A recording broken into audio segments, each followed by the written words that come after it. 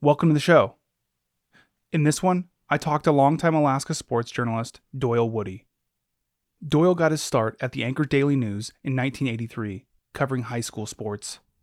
From there, he moved on to covering college basketball for a short period of time, before he began covering hockey. And that's where he stayed for the rest of his journalism career. For 34 years, Doyle reported on and built relationships within Alaska's hockey community. He says that back in his early days at ADN, they were generous with travel expenses, so he would travel with the University of Alaska Anchorage Seawolf hockey team out of state about 8 times a year. Those trips were part of what Doyle calls old-timey hockey, a time when it was played rough rather than technical. He says that he appreciates how the game has changed in the last few decades, though, how it's less about fighting and violence and more about speed and skill. If you're looking for other Alaskan podcasts to listen to, I recommend checking out The Mediocre Alaskan. In it, Jeff Lund hosts conversations that cover everything in Southeast Alaska and beyond. Fishing and hunting are favorites, but so are conversations about things like basketball and entrepreneurship.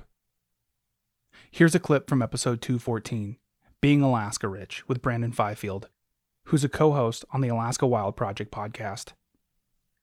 You know, the whole idea that, your teacher just appears when they turn the lights on in the school never occurred to me. And so that stereotype just seems so weird, and it just seems so natural to have a life outside your job. And so growing up, it's just what I saw. And I thought, this is how you do it. Okay, these people are happy. Yep. Why are they happy? Well, they love their job, but then they also love what they do outside of work.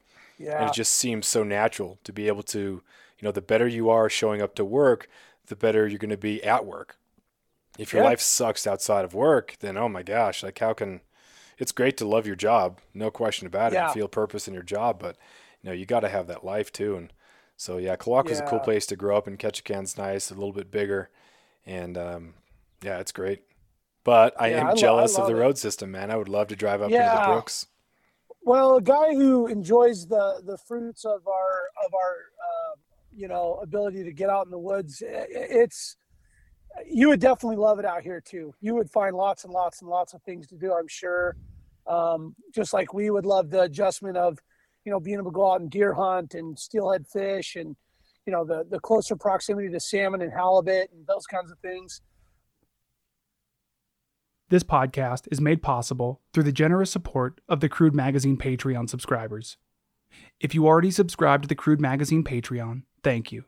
For those listeners who aren't, please consider subscribing at patreon.com/crudemagazine. That's patreon.com/crudemagazine. And pick the subscription tier that works for you. I want to thank everyone subscribed at the Company Man tier. These are the people who have subscribed to the Crude Patreon for $50 or more. Trina Duber, Seward Brewing Company, The Grind Coffee Shop in Juneau, Derek Adolph, Blue and Gold Board Shop, Sharon Liska, Alaska Surf Adventure, Aquila Space, and Northern Knives. Thank you to all the Patreon subscribers. Your money and your support make these conversations possible. You can also support this podcast with a one-time payment at buymeacoffee.com/crudemagazine. That's buymeacoffee.com/crudemagazine. And if you have a chance to rate or review Crude Conversations on Apple Podcasts, please do. Also, you can now get Crude apparel and merchandise at TeePublic. From t-shirts to hoodies to stickers and even baby onesies. Just go to the Crude Instagram and click the link in the bio. Okay, back to Doyle Woody. Doyle says that there's a difference in playing the game of hockey and understanding it. To play hockey is to go through the motions. Understanding it is more intuitive. It means having a low panic point and knowing how to buy time. These qualities are what distinguish good players from great players. As far as Alaska hockey players go, Scott Gomez and Dean Larson come to mind. Both were intuitive players who knew how to buy time and space in order to make plays. I want to add a quick note here. There's a point in this conversation where I recall a memory about an incident on the ice at an Anchorage Aces game. I'm not sure if this actually happened the way I remember it. I was young when it happened, and memory is a tricky thing. Okay, on to my conversation with Doyle Woody.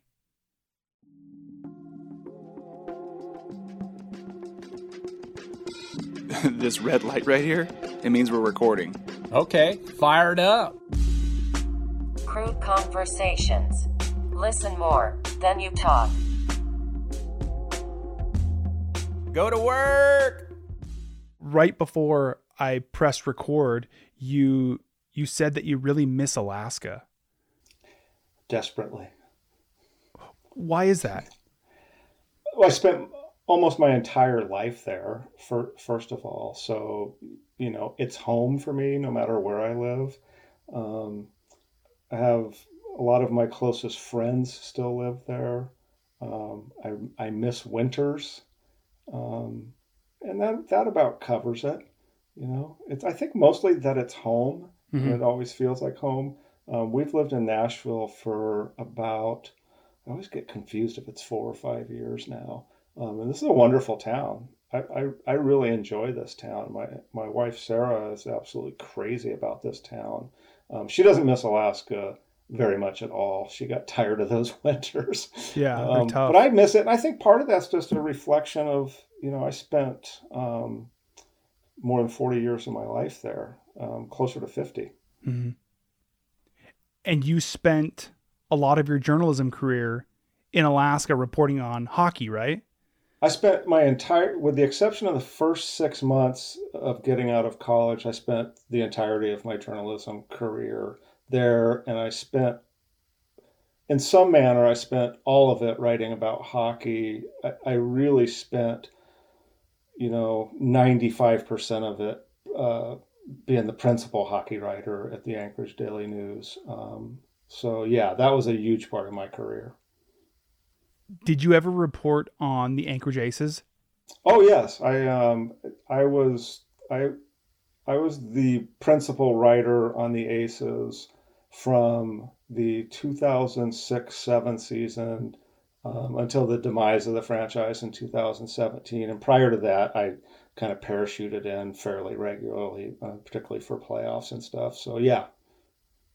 Okay, so I wonder if this story predates your reporting, but I'm going to give it to you anyway. So when I was a kid, for a couple years, my family had seasons passes to Aces games. And I remember my favorite player was this guy. He was a goon, and his name was Peacock. Do you remember him? Peacock. Boy, I'm really...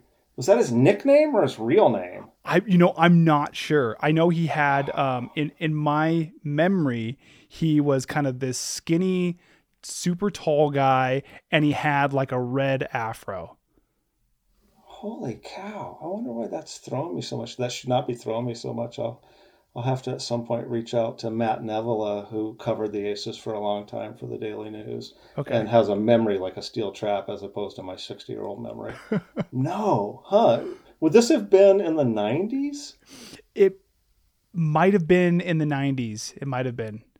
Yeah, that was a time when I was principally covering Seawolf hockey, which was kind of still a bigger deal at that point. And I would, like I said, I would parachute in, particularly for the playoffs or something. Although I did once, and I don't know I can't even remember what prompted this. I think it was 1999. I once went on a 10-game, 19-day road trip with the Anchorage Aces of the old West Coast Hockey League to California and Arizona. And man, that was old time hockey, and it was a fun trip. But I felt like I needed to go to rehab afterwards. Can you tell me more about that trip?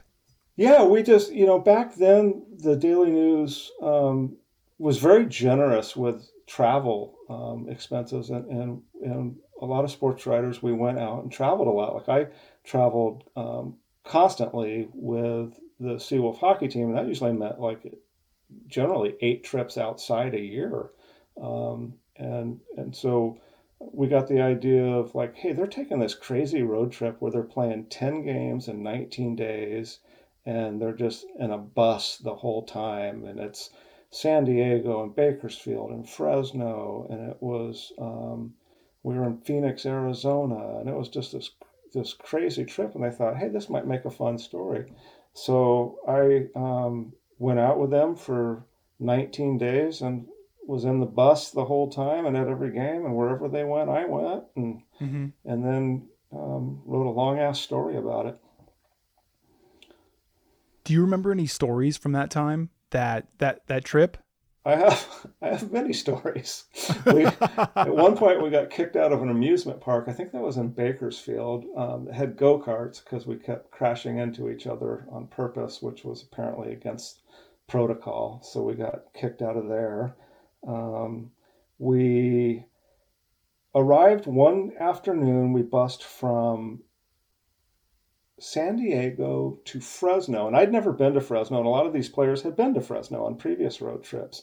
And we got to the hotel, and it was on a Sunday. We got there in kind of the middle of the afternoon, and everybody was going to congregate. It was at this Holiday Inn that had an atrium, and the bar was in the atrium, and we were all going to congregate at whatever, 4 or 5, and watch football and drink, because that's what you did. And so it was a really nice day, and I think this was like in December or January. And so I got to my room and threw on my running stuff, and I was just going to go out and go for a run. And I was going out the front door of the hotel, and I ran into Sean Rowe, who was an Aces player, a winger, and a very funny guy. And he says, and he looks at me quizzically, and he says, "What are you doing?" And I said, "I'm going for a run." And he said, "Can you outrun a bullet?" And I was like, "What?"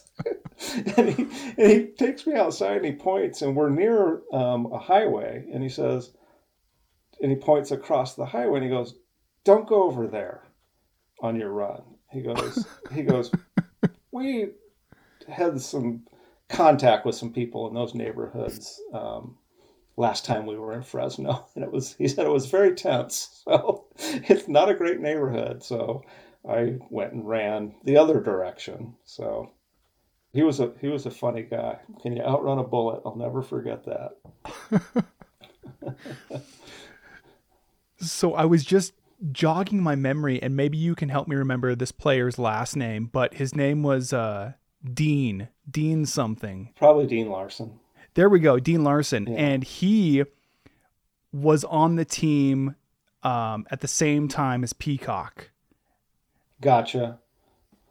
Huh.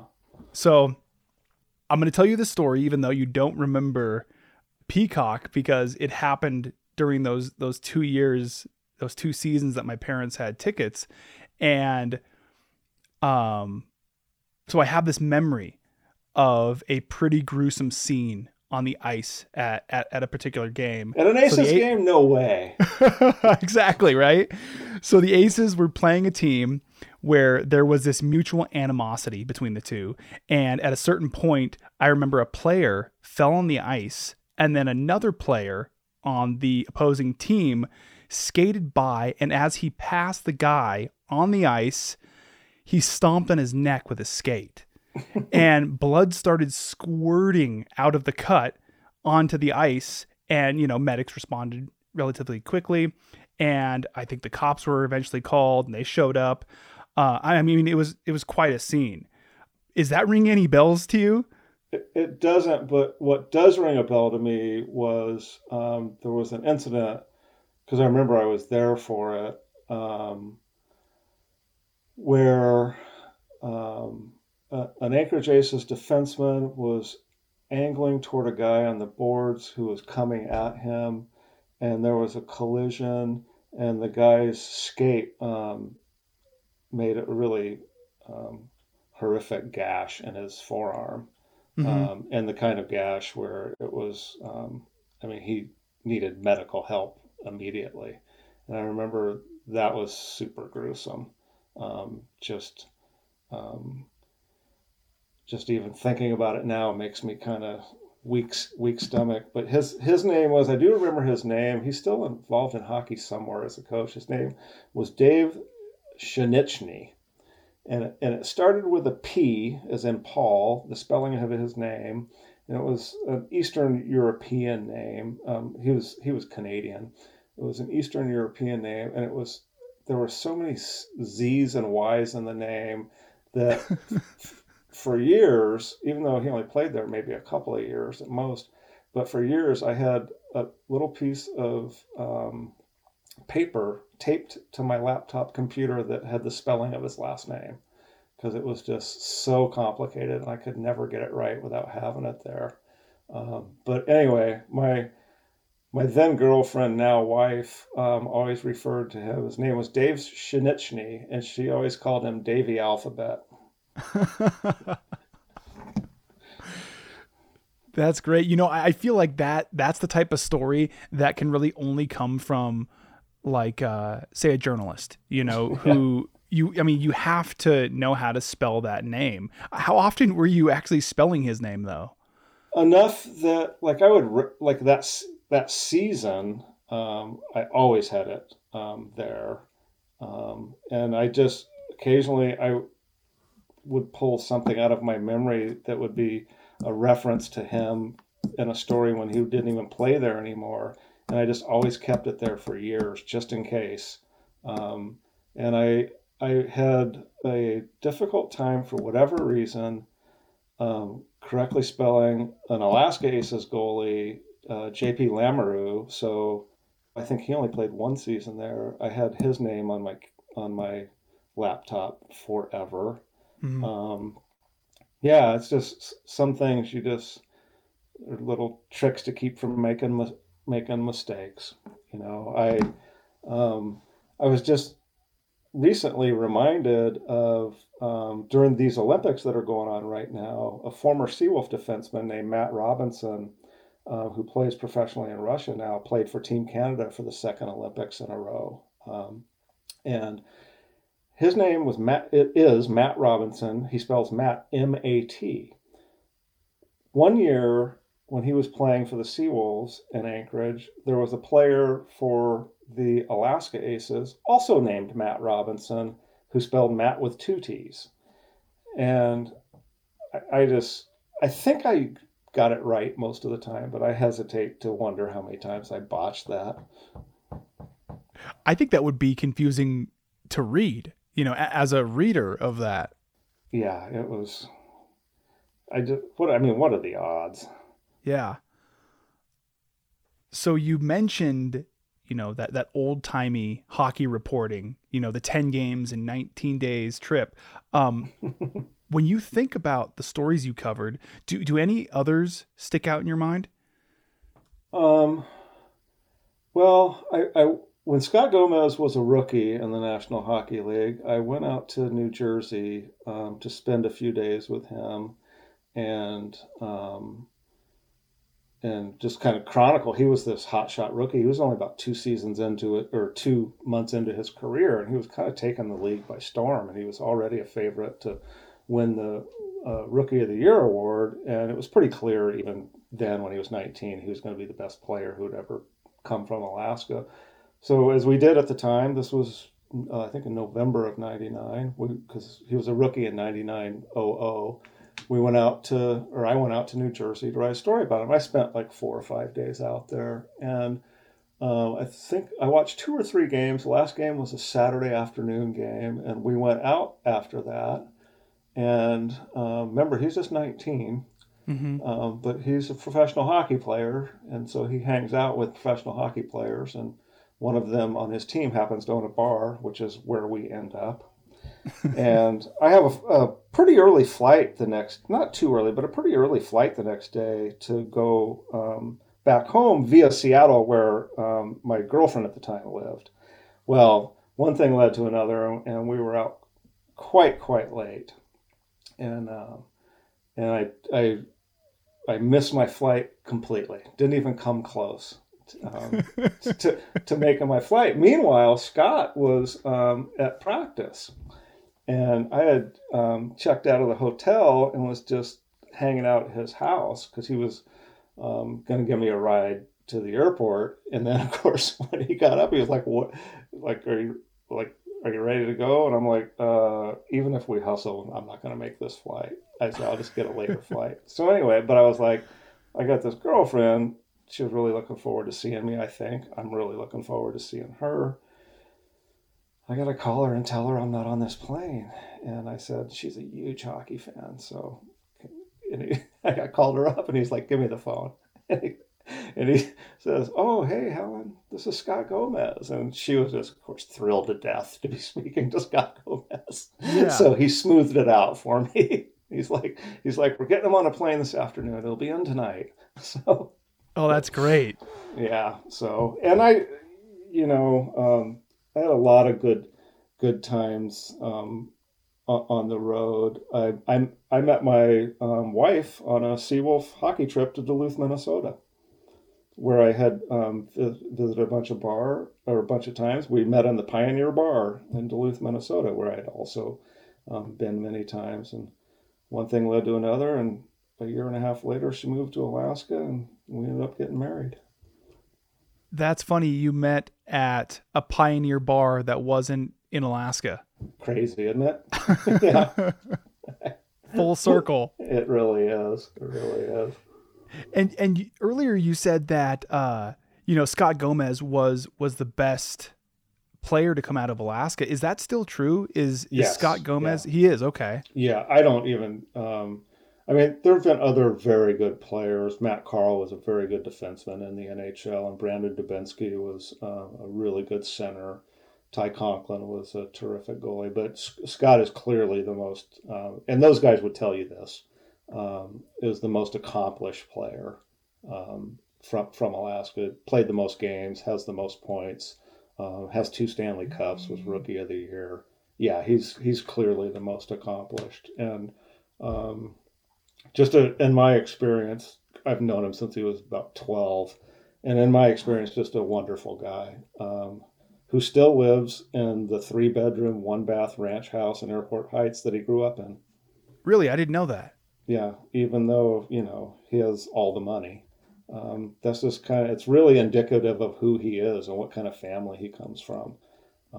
I'm sure he's, they got he / they, his family, have a place on the Kenai as well.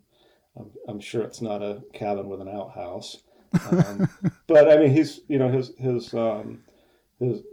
father was a steel worker, was his career, and he's from a very working class family, from a very working class neighborhood, and that even though he's a millionaire tens of times over, that never left him, and I've always been impressed by that. Mm-hmm.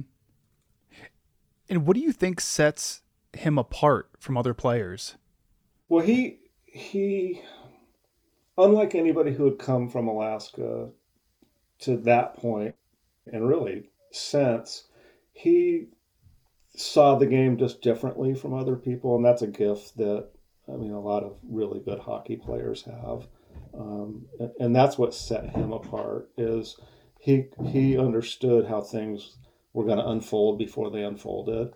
Mm-hmm. And not to get too cliche stuff, but he really understood, like a lot of young players don't, how to kind of buy time and space to make plays and to allow teammates to get into better positions.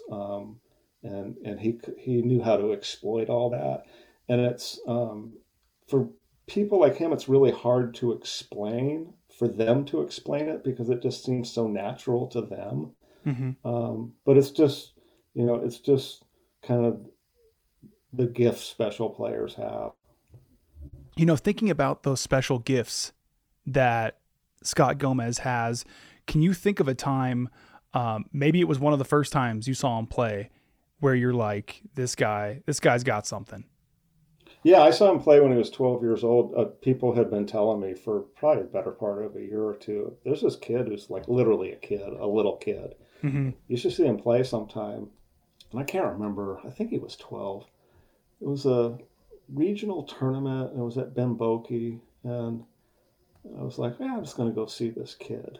And so I watched, I don't know, I think I watched a period or two of a game, and nobody had to tell me which one he was. It was just, I'm no super scout or anything, but it was just glaringly obvious of like, there's this one kid who's just ridiculously better than everybody here.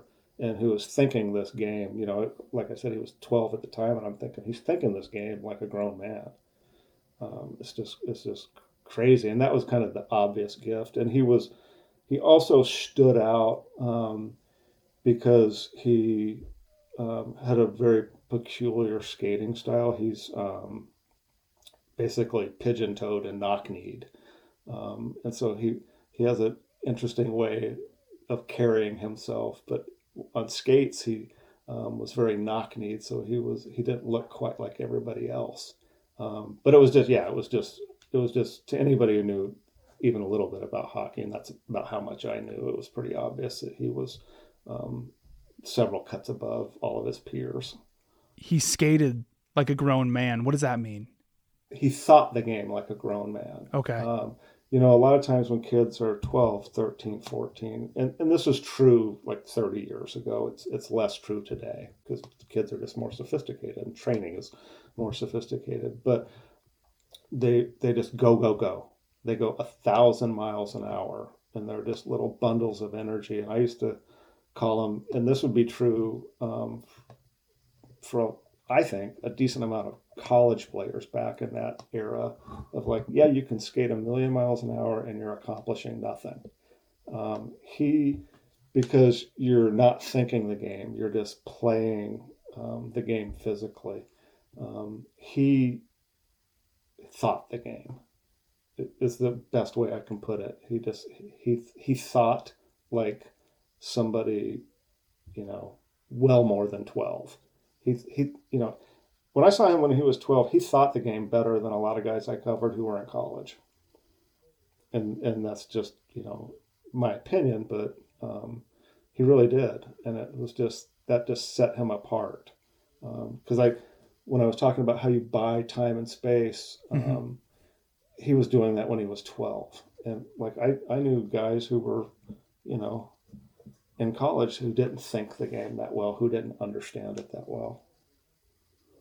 And do you know if he's just intuitive, if he just has that in him, like you know, he's just special, you know, he's a savant. Yeah, that's exactly what that was. I mean, it wasn't like he came from a hockey family with, you know, an older brother or a father who could teach him that stuff. And I do know he had a lot of great coaching when he was young, but all of those coaches would tell you, I didn't teach him that. Mm-hmm. That was just, you know, he's preternatural. That was something he was born with. And like I said, a lot of players like that have a difficult time explaining what they do because they just do it. Mm-hmm. You know, it's, if you went back and you watched some tape with them, they could explain what they did, but often they will struggle to do that because it seems like the most natural thing in the world to them. And sometimes they will have a real difficult time explaining that to other people. I know in 2005, Scotty played for the Alaska Aces because the NHL had a lockout for a full season that year. They didn't have a season. Mm-hmm. So he was coming down from the NHL 2 levels to the ECHL. And I remember Matt Neville had covered the team then, and I would cover him occasionally, but I just went to a couple of the first games he played for them, just sat in the stands, just to kind of watch as a fan of hockey. And I can't tell you the number of times he did things to set teammates up for easy goals where they didn't score those goals because they were so unaware of his ability to get them the puck in situations where people at that level don't usually receive the puck because guys just aren't that good. Okay. And so guys that he was playing with had to literally learn of like, when I'm anywhere near the net and I'm on the ice with Scott and Scott has the puck, I need to get my stick on the ice. I can't be carrying it around with my stick at waist level where it's doing me no good. If I have my stick on the ice, he might literally pass me a puck through a crowd of 4 people that literally might hit my stick blade and create a goal. Yeah. And so that was kind of a reminder of how special a player he was. That he makes other players better just by being on the same team. Exactly. How often have you encountered that in other players? Well, yeah, I mean, as you get into higher levels of hockey, you see it often. I just don't know that. I don't think to this day I know to this day I've never seen a kid at that age, at like 12 or 13, who did something like that. You had talked about Dean Larson playing for the Anchorage Aces. He had a great career at UAA, and he's still their all-time leading scorer. He had that same kind of gift. He just saw the game differently from almost all of his peers. A problem for Dean, unfortunately, was he just kind of came of age in the wrong era. He was a very small man, maybe 5'8", maybe 150 when he was in college, and that was back at a time when the NHL was all about bruising 6'2", 200-pound guys. Okay. And I always say, if he'd have been in college, if he'd have been like in his late teens, early 20s, in 2005, more 2010, he would have never been at UAA, because he would have probably been in the NHL. He was just that good, but he played in an era where small guys just could not get the time of day. He came to UAA. He literally had no other firm Division I offer. He was from Calgary, Alberta, and just was fantastic in the Alberta League, but everybody passed on him because he was small. Like really small. And he had I think he had some Division III offers in UAA. Brush Christensen and his staff recruited him. Brush knew how special he was, and I remember when he came in, Brush just did not oversell people that often, and he was like, "You're gonna be kind of blown away by this kid." And so he came in and played at UAA in 1988 as a freshman and scored a point in his first 18 games, which kind of tells you how good he was. So that's an example of another player I've seen like that, where you're like, oh, this guy he's just playing at a different level. Besides those two players, Scott Gomez and Dean Larson, who else comes to mind? I think Matt Carl. He's the best defenseman ever to come from Alaska, and he thought the game really well and was really gifted and was a really nice skater. I think what all those guys have in common is I don't even know what they would call it nowadays. They used to call it having a low panic point. They're just super, super composed players. They just don't let anything get to them, and they make a lot of the hard stuff look easy. Mm-hmm. And so that makes the game easier for their teammates.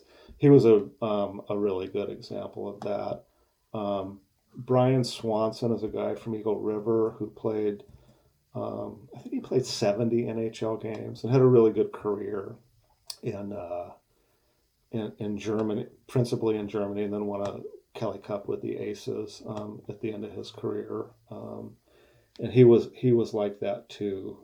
He scored over 200 points in college, but he was the same way, where he was just really thought the game at a super high level. And another guy who, he was a little bit. I think I'm biased probably, but I think he was a little bit of a victim of not quite playing in the right era and never being quite with the right team. But he had a really, really good career, and he now, this is how old we all are, he now has two daughters who play college hockey, and he has a teenage son who is a prospect. Mm-hmm. God, just saying that makes me feel 100. In your experience, how often did that happen to Alaskan hockey players where, you recognize that they were born in the wrong era? Not much anymore, because the game has slowly bent in the past couple 3 decades to a game where everything is really predicated on speed and skill, and it's a lot less of a physical game, and it's a lot less of a violent game. We know a lot more now about head injuries, particularly, than we did back then. So the game has changed completely. And that's just kind of life. Things change. And unfortunately, some people, it was just the wrong era for them. But I mean, Brian would tell you he had a great career anyway. He played 70 games in the NHL, and he's proud of that, and he should be. And he had a fabulous career in Germany and with the Aces. And he's still, I guess I was texting with him somewhat recently about his kids. I guess he's actually he and Lynn, his wife, live in Anchorage now. But he now, his career is he is part owner of brewery in Eagle River there. I'm trying to, what the hell is that called? Odd Man Brewery, I think is what it's called. Yeah, I think it's Odd Man. Or the beer, one of the beers is Odd Man Rush or something like that. It's a hockey name. What do you think about the game being played less violent now? I kind of knowing, like a lot of people, knowing what we know now about head injuries, I like the game better now. Every now and then I wish it was a little more physical, but the game is played at such a high speed and such a high skill level that I just, as a fan of hockey, I really enjoy that now. Sometimes I see some things and I'm just like, I can't believe the things people do now. I was watching the Olympic final, the women's final, the other night, the U.S. and Canada, and I'm telling you, the speed of the women's game is exciting. It was just electrifying. I was just like, I'd forgotten how good the very highest level, which is Canada-U.S., of the women's game has got. That was this is just entertaining as hell. But yeah, I see things that people do now, like you watch highlights and see what Connor McDavid does, and granted he's the best player in the world, but it's just that somebody is that fast on skates just is mind-blowing and can do the things with a puck at that top speed is just remarkable. So I really enjoy the modern game. Do you think players are better now? Oh, clearly. Yeah, they're better trained, they're better conditioned, they're better trained, they have better equipment. They have access to, skills training, to mental training. Coaching is better than it's ever been. I think it's a at the highest levels, it's clearly a year-round sport. I mean, these guys, take a week, maybe 2 off at the end of the season, and they're right back in the gym and right back on the ice working on skills. It's the best hockey that's ever been played is being played right now. Doesn't necessarily mean it's the most exciting, because I was having this discussion with a friend a few months ago of like, what's the best hockey you've ever seen? And I said, I'm trying to get the year right. I think it was 86. It was the Canada Cup, was a off-season tournament, and primarily in the 70s and 80s that pitted the U.S., Russia. It's old enough that it was Soviet Union, Canada, Sweden, Finland, all the great hockey powers. And the 1987, that's what it was, Canada Cup. The final was the best 2 out of 3 series between the Soviet Union and Canada. And Canada, Soviet Union won the first game in overtime. Canada won, I want to say, the second game in double or triple overtime, I think it was, and won the third game with the game-winning goal with less than 2 minutes to play. All three games were 6-5 was the final score, and it was somewhere in a trunk, somewhere in my attic. I still have some VHS tapes of that, and yeah, it was just like the best hockey I've ever seen, and it was played at a speed in that era that was really hard to fathom. But is it better than like the very best today? Probably not. But although that was kind of the first time Wayne Gretzky and Mario Lemieux played together, which was just super electrifying. I mean, those are maybe the two best guys who ever played. I don't know. There's this theory, and I'm trying to remember the name of the theory, but I forget. But it says that once one person elevates the skill level of a sport, then that skill level is elevated for the entire sport, right? Because individual players are able to see that thing can be done. Are you familiar with this? Yeah, vaguely, and I don't know what it's called, but I think it's a real thing because I think I'm a bit of a hockey nerd, and the other thing athletic thing I'm a nerd about is running.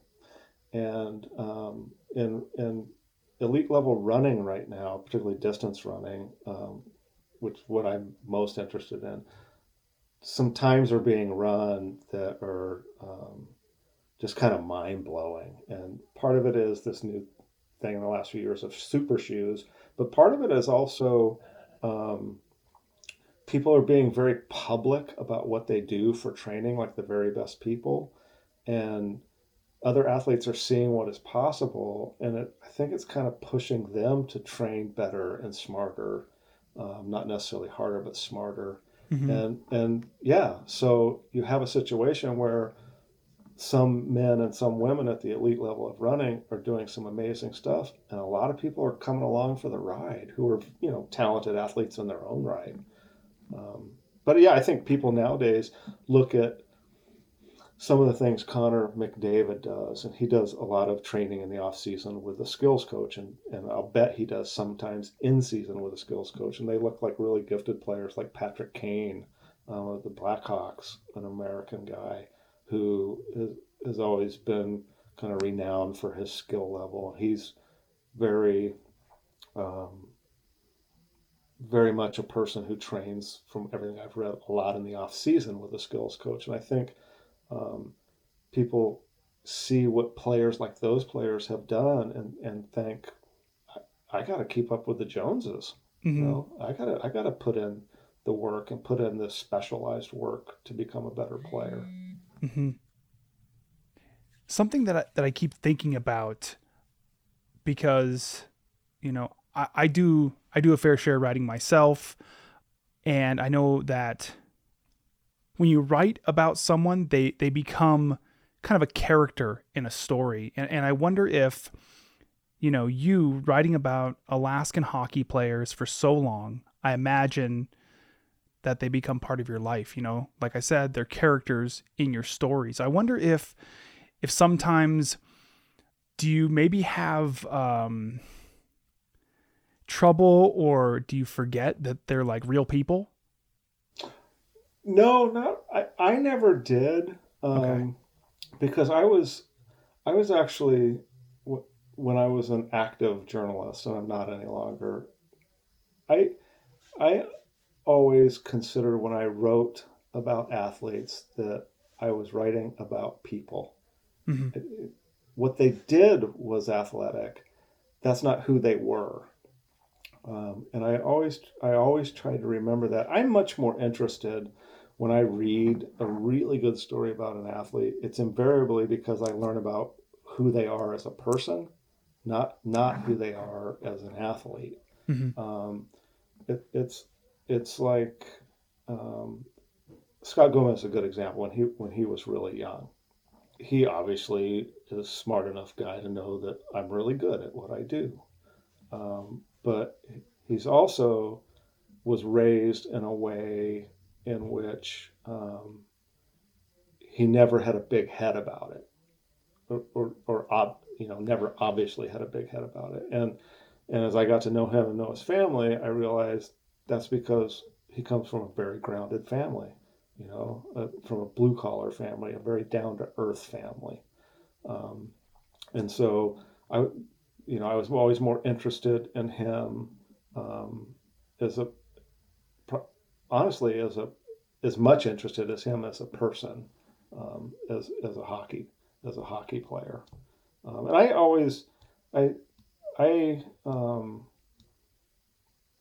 tried to keep that in mind when I was writing like profiles and stuff. It's like, well, if you're just writing a profile of a runner or a hockey player, it's like, you do that all the time. What makes this person different? Mm-hmm. And not just what they, obviously athletic accomplishments set them apart from the rest of us or their peer groups and stuff. But I always wanted to kind of learn more about the person.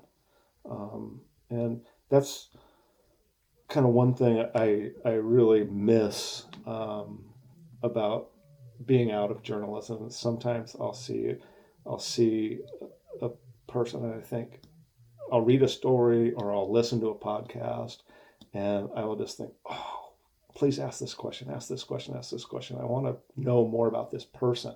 I don't want to, I listen to a lot of running podcasts. It's like, okay, enough about the training crap. Yeah.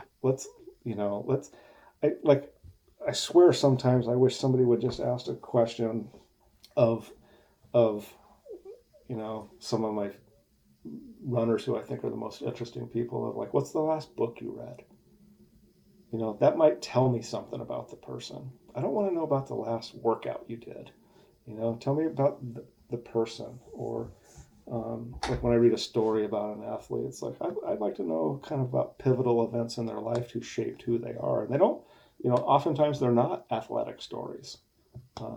There's something maybe about their family or about where they grew up or, one thing, I don't know how it is for journalists who live other places, but one thing I always found unique about Alaska hockey players was they would just always pick up the phone. And a lot of these guys I covered before there was really much in the way of cell phones or before there was really much in the way of an internet. But it's amazing how these guys would always pick up the phone and always call back. I'll give you a great example. One time in 2005, Gomez was playing for the Aces, and they were in, I want to say they were in Peoria, Illinois. They were on a road trip, and I needed him for something in a story. And I called him, and I clearly got up. He had a cell phone, 2005. He clearly was in a bar, and he was like, it's really loud in here. Let me go outside. And so he went outside, and I told him, like, I'll try not to keep you too long. He's like, yeah, it's really fucking cold out here. And I said, I'll be really quick, Scott. And as I was talking to him, he, I can't put it any other way, he got panhandled. And so I'm listening to him getting panhandled, and he says, hey, he says, Woody, hold on a second. And I can hear him talking to the guy. He's like, hey, just hold on a sec. Here you go. Here, man. And gives the guy some money. And I thought, that's just very Alaskan. Guy he'll like, yeah, he'll talk to me. He'll walk outside. And like another time I remember something like that happened was in, I guess it was like 2016 or 17, Matt Carl retired. Oddly enough, he was here in Nashville when his career came to an end.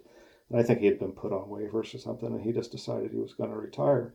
So I was actually at the arena getting ready for, I can't remember if it was a Seawolf game or an Aces game. So I left Matt Carl a message on his cell phone saying, hey, Matt, I'm sorry to hear your career's over, but I'd love to talk to you about it. And he was always good about calling back. And I don't know, it couldn't have been 25 minutes later, and he called back, And he started by apologizing for taking so long to call back. And I literally said, "Matt, it's been, this is a huge event in your life and in your family's life. And it's been like 25 minutes. I really appreciate how kind you are, but you don't need to be apologizing." But I was always just really thankful that people like, him and other hockey players, and Nate Thompson, who still plays in the NHL, is the same way. That they'll just, and now we can just communicate by text, but they just always get back to you just first thing, right away. And do you think that that's because maybe, hockey players from Alaska are more down to earth, or what makes them unique in that way? Well, I can't say that, that's not happening to a guy I know and haven't talked to in a million years named Jess Myers, who covers college hockey in Minnesota. Okay. I can't say that there's not some dude from Roseau, Minnesota, who calls him back like at the drop of a hat. But I do know that just in general, that people in the hockey community, my entire career, were super generous with their time, and that I think players appreciated that their accomplishments were noted, and I think they got to know me well enough to know that I would try to do the best, most honest writing that I could about them, for good or bad, that I wouldn't take gratuitous cheap shots, that I would just try to tell a good story and get at the truth. And I mean, that was always my ambition. And I think, maybe they recognize that, but it's also the fact that a lot of these guys, you often first meet them or first talk to them, because a lot of times, your first contact with them is a phone call when they're playing outside somewhere when they're 16. But they know that you're not a kind of bandwagon jumper, when they got to the NHL or something. Like, I always kept a really close tabs on guys when they were getting close to the NHL, because it's going to be a big deal when they made their NHL debut. And we wanted to certainly have that story first in the newspaper. And so you got to remember, that's like the greatest thing that's probably happened to them in their life, is that night when they play their first NHL game. The dream they've had since they were a little kid just happened. They're super excited. Their family's super excited. Usually their family's trying to get to wherever the game is to be there for it. It's like the biggest deal. This player is traveling from somewhere to the big team. It's a really big deal. And meanwhile, there's some guy in Anchorage trying to get up with them. And, their phone is probably blowing up, with all their friends and all their family. And yet these guys invariably, every single one of them, when they made their debut, like in the cell phone era, called me.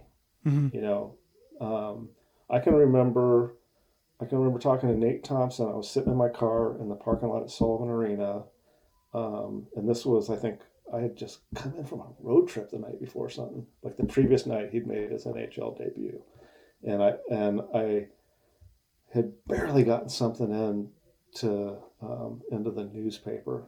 And then like the next morning he was like, called me and was apologizing because he didn't call me last night, and I think that was probably because, one, Nate's a really good dude.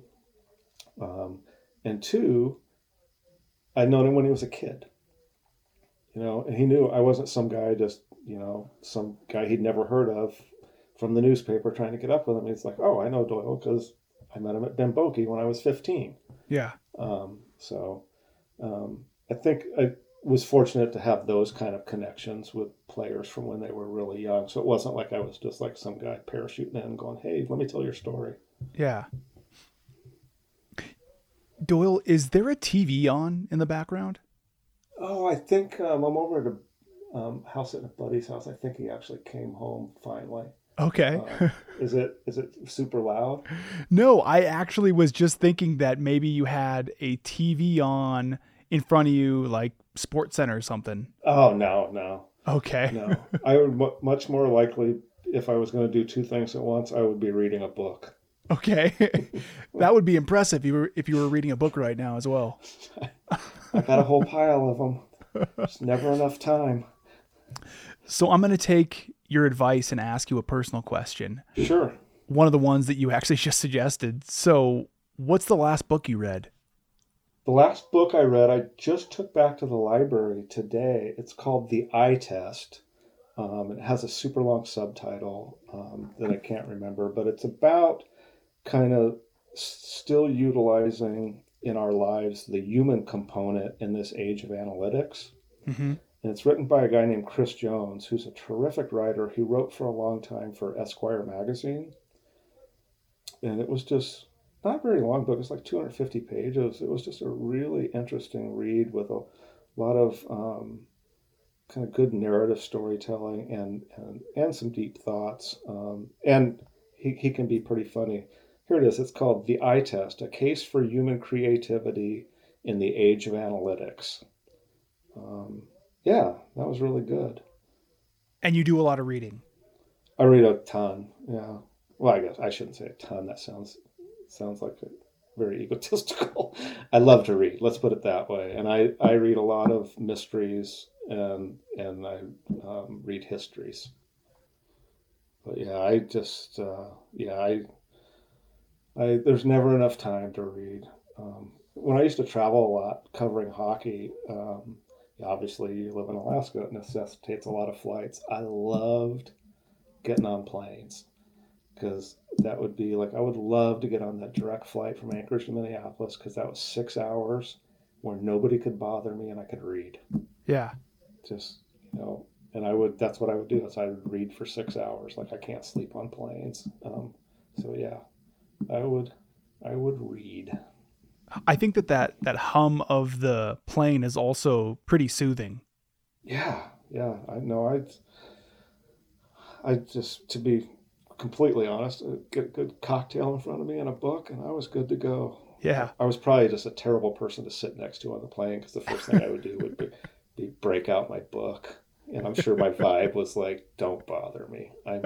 I'm reading now." I was wondering, how did you originally get interested in hockey? I mean, did you play it or? I didn't. I had a friend in high school who was a very good player in Anchorage at the time, and I had several friends who played on the high school team. And so we used to go, I went to Bartlett, and we used to go to the hockey games at Ben Boeke. And enjoy the games. And it was a raucous, loud atmosphere. This was the late 70s, so there wasn't a lot to do. And so in order to better understand the game, I would ask my buddy about it. And at the time, there was barely the beginnings of cable television. Mm-hmm. And in Anchorage, it's just eluding me the name of the quote unquote cable network at the time. But anyway, they had New York Rangers games on them. And I remember I was asking my buddy Ron, who was a really good hockey player. I said, "So I'm watching these games, Ron." And I said, I don't get this terminology. I said, "This broadcaster will say several times a game that, say the guy's Johnson who has the puck. He says, Johnson goes back into a zone. And he's like, no, he's not saying zone. He's saying his own zone." I was like, boy, I really do have a lot to learn, don't I? But anyway, so that's how I became interested in hockey. And when I started working at the Anchorage Daily News, there was a hockey writer there, a guy named Ron Summers. And I think he covered like a season, maybe 2 seasons when I was first starting out there. And then he moved to Arizona. And so my boss at the time said, "Hey," I was covering almost high school sports exclusively, and I covered a lot of high school hockey. He said, "Hey, you're going to cover the men's basketball team at UAA, and I'm going to cover the hockey team." And I was like, cool. So for me, like covering the basketball team was a big step up. I was getting to cover a college team. And I got to thinking about it. But my boss's name was Roger Brigham, and he was a really good mentor and super smart guy. And I thought about it in a couple of weeks, and I just thought, I really love hockey, and I'm frankly just not a huge basketball fan. And Roger really doesn't know anything about hockey, but he loves basketball. And so I went up to him and I said, this is, I know I'm still the newbie here. I'm the low guy on the totem pole, but it just strikes me as like, you don't really know anything about hockey. I don't really know much about basketball, or I'm not interested in it. I'm really interested in hockey. Can we maybe switch what we're going to do this season coming up? And he was, and he literally was like, that didn't even occur to me. That sounds like a great idea. And that's how I became a hockey writer. Oh, that's great. Yeah, it's just a total fluke. But part of it is having a boss who was a fabulous boss, who was open to ideas and would listen to you even when you were the rookie guy on the staff. So that was a product of just working for good people. And you were at the Anchorage Daily News for 40 years, right? 34. 34 years. Yep. What year did you start? I started on November 3rd, 1983. So was that about the same year that the Sullivan Arena opened up? Yeah, it was later that year. Sullivan Arena opened up in the early part of 83. Yeah, I remember when I was away in college, they were building Sullivan Arena. And when they approved it, I remember I was talking to my dad on the phone, and he said, hey, they're building this arena in Anchorage. And I was like, because they were trying to get the Olympics back then. That's how that arena got built. And I was like, oh, awesome. Where are they putting it? And he goes, by Mulcahy. And I said, how big of an arena is this? And he goes, it's going to seat like $6,000 for hockey. And I remember the first thing I said was, where's everybody going to park? And he's like, well, that's a good question, because that's not going to be that big of a parking lot. But yeah. So I started working there shortly after it opened. Mm-hmm. So was it always a hockey arena, or was it something else before that? No, it was specifically built as part of Anchorage's bid to try to get Winter Olympics. It was specifically built with that, and that's why the ice surface there was international sized ice and not NHL sized ice. It was because that's one of the requirements, or at least it was back then. I don't know if that's true today, that you had to have international sized ice, which is 15 feet wider than NHL sized ice. So it was always a multi-event venue that was principally a hockey rink, because when you build it, obviously you have to put in an ice system. Mm-hmm. That's just not something you house in a trailer out back. You actually have to have a floor that has, particularly in the 80s, all the stuff underneath it. So yeah, it was designed that, and the McDonald Center in Eagle River were both specifically designed for that. And I don't know how old you are, but Anchorage actually hosted the World Junior Championships in 1988-89. Okay. And those were the two venues used, Sullivan Arena and back then it was called Fire Lake Arena in Eagle River. That was before Harry McDonald, who's kind of one of the fathers of Alaska hockey, died, and the name was of that arena was changed to honor him. But yeah, and obviously I'm old, so I remember that, and I covered that tournament. But there were lots of people who went on to become famous who played in that tournament that I'm not sure people realized back in the day, as much as we tried to pump it up in the newspapers, and there was 2 newspapers at the time. Mm-hmm. But that tournament included a 16-year-old Jaromir Jagr, for one. Teemu Selanne played in that tournament. Jeremy Roenick played in that tournament. Mike Modano played in that tournament. The Russians won the tournament, and their top line was Pavel Bure, Sergei Fedorov, and Alexander Mogilny. 2 of those dudes are in the Hockey Hall of Fame, and Mogilny for some reason is not, which is ridiculous. But yeah, and that was all because they were trying to get the Olympics there. Mm-hmm. Yeah. So yeah, always a hockey arena.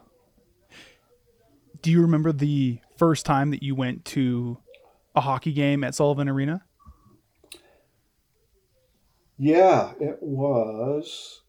It was a tournament. I think it was just after Christmas. It was a UAA tournament. It was the 1983-84 team, because their captain was a guy named John Hill, who later became the head coach at UAA, who was a buddy of mine from high school. John was a year ahead of me in high school, and he'd gone out to play junior and then come back to play there. And they were playing the championship game. I want to say it was on a Sunday because I had the night off for some reason. So I went to watch the championship game. This guy, Ron Summers, was still covering the team. And it was UAA and North Dakota, which was and at the time, UAA was Division II, and North Dakota was the Division I defending national champion. And there was a sellout. I think it might have been the first sellout they ever had there. And North Dakota won 3-2 in a really good game. That was the first game I ever saw there. What do you think is the most significant thing to happen in Alaska hockey? Well, I'll just go kind of for now because it's on my mind. The most important thing that's happened lately is the reinstatement due to some just phenomenal fundraising. And Kathy Bethard, who had whose son Todd played at UAA, who with her late husband Frank, was just an unbelievable advocate and supporter of UA hockey, just did remarkable things to help get that program reinstated, because it wasn't the death knell of Alaska hockey, but when you have the Aces go under, and then you had budget cuts forcing UAA allegedly to kill their program. It's just hard to fathom Alaska without either a professional hockey team or a college team in Anchorage. Granted, UAF rather has continued to play. And after a horrible start this season, is really doing well lately, which is nice to see. But I think that's the most significant thing, is getting that program reinstated. And Matt Shasby, the former Seawolf and the former Ace, is the head coach. I can have a rooting interest now. I'm not a journalist. Matt Shasby is one of the good guys in hockey, and a guy who was one of my favorite players I ever covered, because he had a great sense of humor, and he was smart, and he could play. Mm-hmm. But I'm really excited to see him resurrect that program, and I hope he does great things. But I think it's important for kids to see, that there's a dream out there, a place they can go. And for a lot of kids, that is college hockey. And there was a time way back in the day when that's honestly what kids like Matt Shasby grew up dreaming about, was like, I want to be a Seawolf, or I want to play college hockey. So I'm really psyched to see that back. I think just off the top of my head, the greatest thing ever happened for Alaska hockey is probably just Scott Gomez bringing the Stanley Cup to town twice, and showing people what was possible. And if you were there the two times he brought it back in 2000 and 2003, to see the number of people who came out, for instance, in 2003 to the Park Strip to see the Stanley Cup and to have their picture taken with the Stanley Cup, which was there for an entire afternoon, was literally thousands of people. And it just kind of blew my mind. That was actually one of the favorite things I ever did, was to show you how generous a person Scott Gomez is when he was bringing the cup to Alaska in 2003. We had this idea at work, and it wasn't my idea. I think it was Beth Brack's, if I remember right. she almost always had the smart ideas. She was like, was there any way we could spend all 24 hours with a cup? And I was like, I don't know. There's going to be some parties and stuff, and things might get out of hand, and he might not want a reporter around there. And she was like, well, I was like, won't hurt to ask. I mean, it's not going to offend him when I ask. And I asked him, and he was like, yeah, sure. He literally said, yeah, sure. That's great. And he's like, I'm doing this, I trust you. And I was like, okay, I might have to turn an eye every now and then. And Beth Bragg, it was her idea, because you know what she told me? I said, Beth, I'm going to be surrounded by beer and drinks for most of these 24 hours and surrounded by hockey people who know me. I said, I'm going to get a lot of pressure to have a couple of beers. And she said, you can have a couple of beers, just don't get drunk. And I was like, I can do that. So I spent literally, I would say, 22 and a half hours with the cup. There was a little period at about 4 a.m. Where I think Scott went to bed for like an hour, and he was at his house in Airport Heights, and I actually lived about a half mile from him as the crow flies. So I hustled home and took a shower and grabbed something to eat, and like didn't go to bed and went right back to his house, and then spent at that point another like 14 hours with him and the cup. But yeah, that was a fun story. But I think it was just a monumental deal in Alaska when you just saw the sheer number of people who wanted to see that thing. Mm-hmm. And it's the Stanley Cup. It's super cool, and two, it's like what a kind of outpouring of support for a guy. Being a sports reporter and also being such a fan of hockey, what was it like, maybe aside from the partying and all that, like being next to the cup? It's funny. It just wasn't, to me, it wasn't, I was just strictly in reporter mode.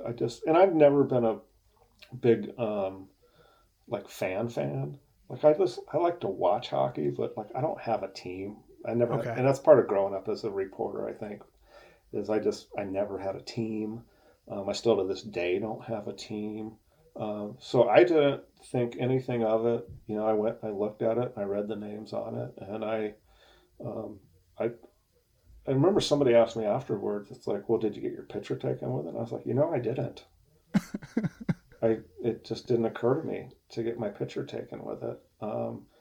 And I remember I wasn't around when he brought the cup back in 2000. I was like on like a vacation or something because I wasn't there. But I think it was Beth Bragg told me, of the Daily News, told me a story about seeing Dean Larson, oddly enough, at some event where Scotty had brought the cup. And it might have been at the Park Strip, I don't know.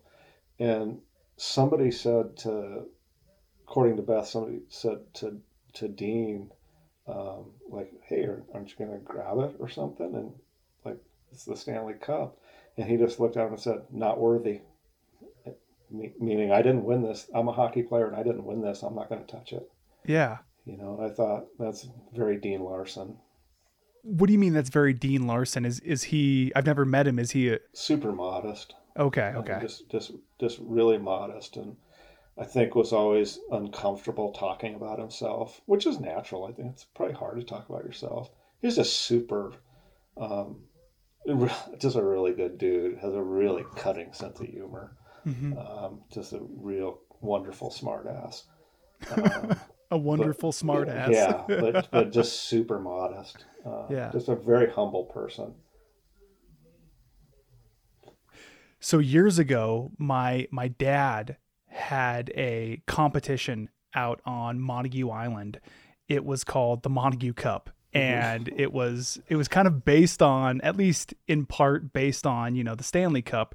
But on Montague Island, he the competition was, the biggest buck deer, the biggest silver salmon, the best wave for surfing, and then I think there was a train wreck award. So the person that just got the most hammered throughout the entire time. But he had this cup that was maybe like, I don't know, like a foot or maybe a foot and a half, 2 feet tall. It was smaller. It was kind of like the Stanley Cup, maybe like one tier of the Stanley Cup. And it was like copper. And it went on for a couple of years. And the winners, they had their names inscribed on that cup. Oh, God. Oh. I don't know why that triggered this memory, but remember I was telling you about the guy, Sean Rowe, that played for the Anchorage Aces? The guy said, "Can you outrun a bullet?" Yeah. I once ran into him in the grocery store at the Cars, I guess at the Safeway now, the Cars on Gamble on a Sunday. And it was just after noon. And I was there and I was grabbing some groceries, and going down the aisle, and here comes Sean Rowe, and I was like, "Hey, Rosie, how you doing?" He's like, "Hey, Doyle." I was like, "How's it going?" He's like, "Good. I got some guys painting my house today." He says, "So I was going to come get them some beer," and of course we're standing in a grocery store, and I was like, "Oh," and he said it was like $11.50 or something. I think that was the deal, and he says, "But the liquor store next door doesn't open till noon." I was like, "Oh, okay." He goes, "I didn't know that. I got there like 5 minutes ago, so like quarter to noon." He goes, "I was fifth in line."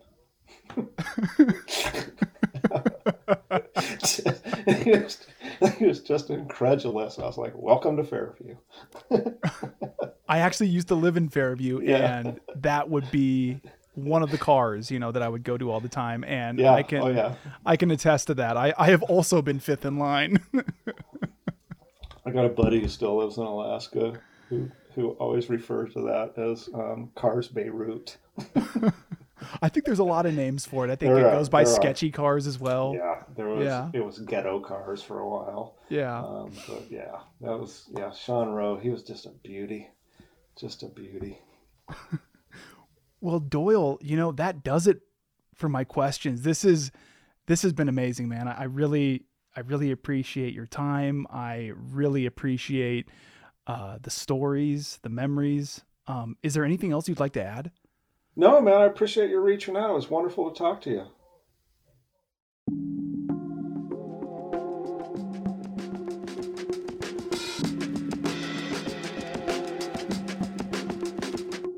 You can support this podcast at patreon.com/Crude Magazine.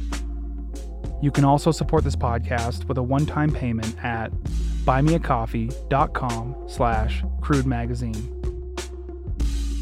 Crude Conversations is written, hosted, and produced by me, Cody Liska, for Crude Magazine. Music was produced by Alcoda Beats.